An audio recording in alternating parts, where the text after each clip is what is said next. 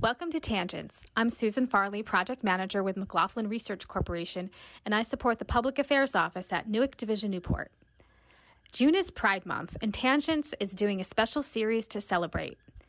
Vima Manfredo is Division Newport's Special Emphasis Program Manager for LGBTQ+A, and she has taken over as host. She's assembled a wonderful lineup of guests, and this episode features Lieutenant Colonel Bree Fram. Lieutenant Colonel Fram is an active-duty astronautical engineer, or rocket scientist, in the Air Force, and president of SPARTA, an organization that advocates and educates about transgender military service and is dedicated to the support and professional development of more than 1,100 transgendered service members. Have a listen. Could you tell us a little bit about yourself? Yeah, thanks for having me on. I am currently a Lieutenant Colonel in the United States Air Force for a few more weeks, hopefully before the Senate approves my transfer over to the Space Force. So kind of an exciting time to be moving to a new service and getting an opportunity to do some real cool things at the beginning of a service. I'm currently a student here at the Naval War College in Newport, Rhode Island, graduating in just 2 weeks before heading to the Pentagon. And I've worked most of my career as an astronautical engineer working on space programs. But why am I here today? Well, it's because I'm the senior ranking out transgender officer within the Department of Defense. And I represent an organization. I'm the president of SPARTA, which is an advocacy, education, and peer support group for over 1,200 transgender service members. Well, that's a big group. That's a big group. And your history with the military, it's amazing. You're basically a rocket scientist. Yeah, though, I've really only got to do that rocket science a few times. We let our pretty junior folks do it, but I'm basically a program manager, but it's been amazing to work on so many cool space programs throughout the years. That is so amazing. So you were talking about supporting our transgender troops. So can you talk to us a little bit more about your involvement with the LGBT community? Yeah, most of my work, as mentioned, is through SPARTA, this organization where we have done both advocacy efforts, both behind the scenes within DoD and externally to Congress, to lawmakers, and many other people about why does transgender service matter? Why should we have open transgender service? So a big piece of what we do is that policy work of what does it mean for people? Is it normal to have transgender people serve? Can they do it? And basically just being explainers and highlighting the amazing things that our thousands of transgender troops do every day. But another big piece of that is to provide support for our troops to navigate those policies, because it's challenging. And so many times a transgender person that comes out in the military, they're going to be the first in their unit, the first at their base, whatever the case is. And everyone's kind of trying to figure it out as we go along, even though policy does exist. So our organization and our peer support network exists to provide people that kind of backstop of resources so that they can understand and they can be the expert, even though they might not have to, or they shouldn't have to in many cases. Right. And in your point of view, why is it so important to provide this support to our transgender troops and provide this guidance to them? Well, we're in an era now of great power competition. And what that means, we need to be able to harness all the amazing things that this country has to offer. And that includes a diverse set of minds and talents. And if those amazing minds that may revolutionize the way we are going to fight wars in cyberspace, in space, or on any other battlefield just happen to be in a trans body, we should want them in our military for their willingness to serve and what they can bring to the fight. And that's really what we're talking about, is getting those perspectives, getting those talents, and being able to integrate that into the whole. Because we're all here for the same reasons. We are all here to protect and defend this nation. And we should welcome anyone who wants to be able to do that. So last year, I interviewed Vima for a podcast, and we talked about, I don't know if you remember this, Vima, we talked about, inclusion and the importance of having inclusion in the workplace and having special emphasis programs. And her answer just sort of like stopped me dead in my tracks. I said, why is it important to have this? Like, what are you getting out of this? And her answer was, well, it helps you feel less lonely. And I don't know if you remember telling me that. Yeah. And it just stopped me, because I think that we don't realize that people are feeling isolated and alone without those groups. Is that something that has been a part of your experience as well? Yeah, having those others out there, or knowing where to go to connect, where to find stories, and to see possibilities. I think that's one of the biggest advantages of having visibility or having someone to connect to, is say, you know what? They did it. That person accomplished this or that, and I can too. So I really think having people out there and bringing that inclusive environment in really just opens the world up to an amazing amount of possibilities for future development. Absolutely. Seeing yourself reflected in the people that you admire and that you look up to, does a lot of positive reinforcement in your mind of like what your actual potential and capabilities are, because you can see people that are like you, that went through your same life path or a very similar life path, and you see how much they have accomplished. It gives you that sense of, if they can do it, I can do it too. Yeah, and it's not even just about us. It's not just about the trans folks. It's not just about the LGBT folks or anyone else. Our flourishing is reflected in the unit and then everyone else around us. It doesn't just make an individual feel better. It makes the unit better, the organization better. So it really does affect everybody. What does Pride Month mean to you? Pride for me really is, it's just that extra opportunity for the visibility that we just talked about. It's that chance where the people that may never have seen someone that represents them or looks like them in any way have a myriad of ways to see and understand and notice that those possibilities are there for them as well. So Pride is just another opportunity to get our stories out there and to make sure we're connecting on a human level. What do you hope that the NAVSEA workforce or the Navy workforce, what do you hope they get out of Pride Month activities? Really, it is just about that exposure.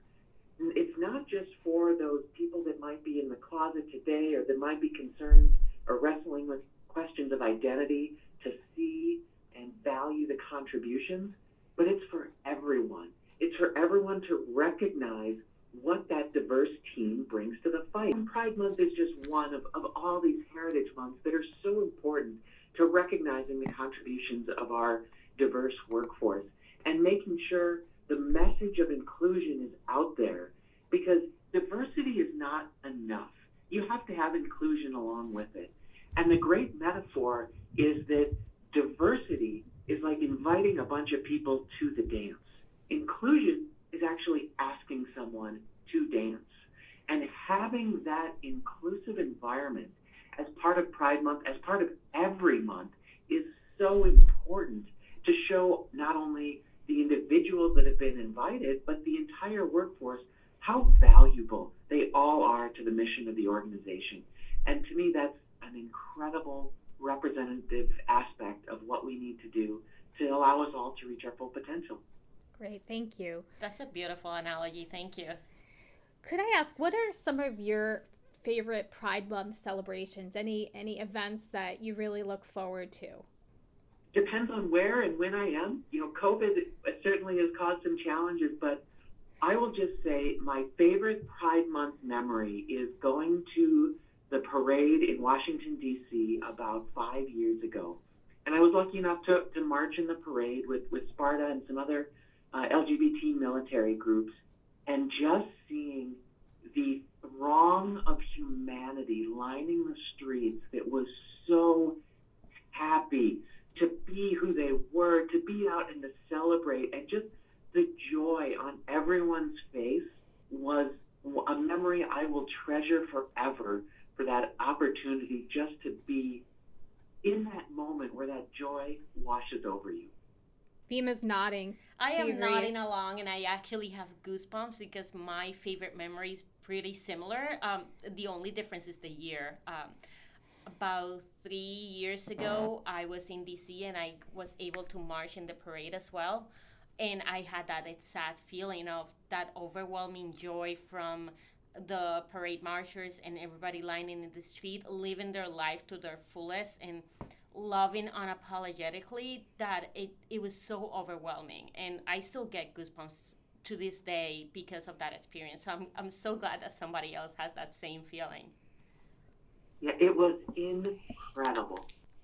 So I want to kind of talk a little bit more about you in particular. Can you tell me about what made you decide to join the military? So I graduated college in the early summer of 2001, and I was looking for civilian jobs. I had applied to several as a junior engineer, and they just weren't resonating with me as something that I could really latch onto. But as I was waiting to hear back from an interview, the attacks of September 11th occurred, and it absolutely changed my life. I wanted to give back. I wanted to be part of something larger than myself. And the weekend after the attack, I was driving from the Twin Cities in Minnesota up to see the woman that would later become my wife, and I'm driving down the interstate, and there's an American flag hanging from an overpass. And I broke down in tears on that drive. I could barely see it. Luckily, I'd done the drive so many times, I was able to get there almost on autopilot. And when my girlfriend opened the door, I said, I'm going to join the Air Force. And then we just hugged and cried for a while. And ever since, it's been my life and my honor to serve. Okay, so I have to ask about Space Force. What made you decide to head in that direction? Because that sounds pretty cool. I have been a space nerd almost my entire life. And I have degrees in aerospace engineering and astronautical engineering, so we won't need too many more of those in the Air Force these days, so it kind of made perfect sense. But I'll go back to a story that when I was growing up as a little kid, I wanted to be a paleontologist and study dinosaurs, and it's really neat that my daughter wants to do the same today. But when I was about 9 or 10 years old, a friend of mine kind of forced me to watch an episode of Star Trek The Next Generation with him. And from that moment on, I wanted to be Geordi. I wanted to make the warp engines go and be on this forefront of exploration and doing all these cool things. And I've come close to living that dream. What I didn't get is that I had the wrong inspiration. And really who I turned out to be was Jadzia Dax. And, it's kind of interesting how dreams can change, but they stay the same in some ways. And as nerdy as I was, this opportunity to be in the Space Force, to work on amazing programs that allow us to do so many things that affect how we fight on the battlefield and how we secure ourselves at home. What an adventure, what an opportunity. I wish you the best of luck with that. That's so exciting. I would love to catch up with you in a year or so to see where you're at with that. I think a lot of people would want to know as well. Well, I would be happy to come back sometime. Awesome. So, Bree, do you have any last advice or messages for our listeners?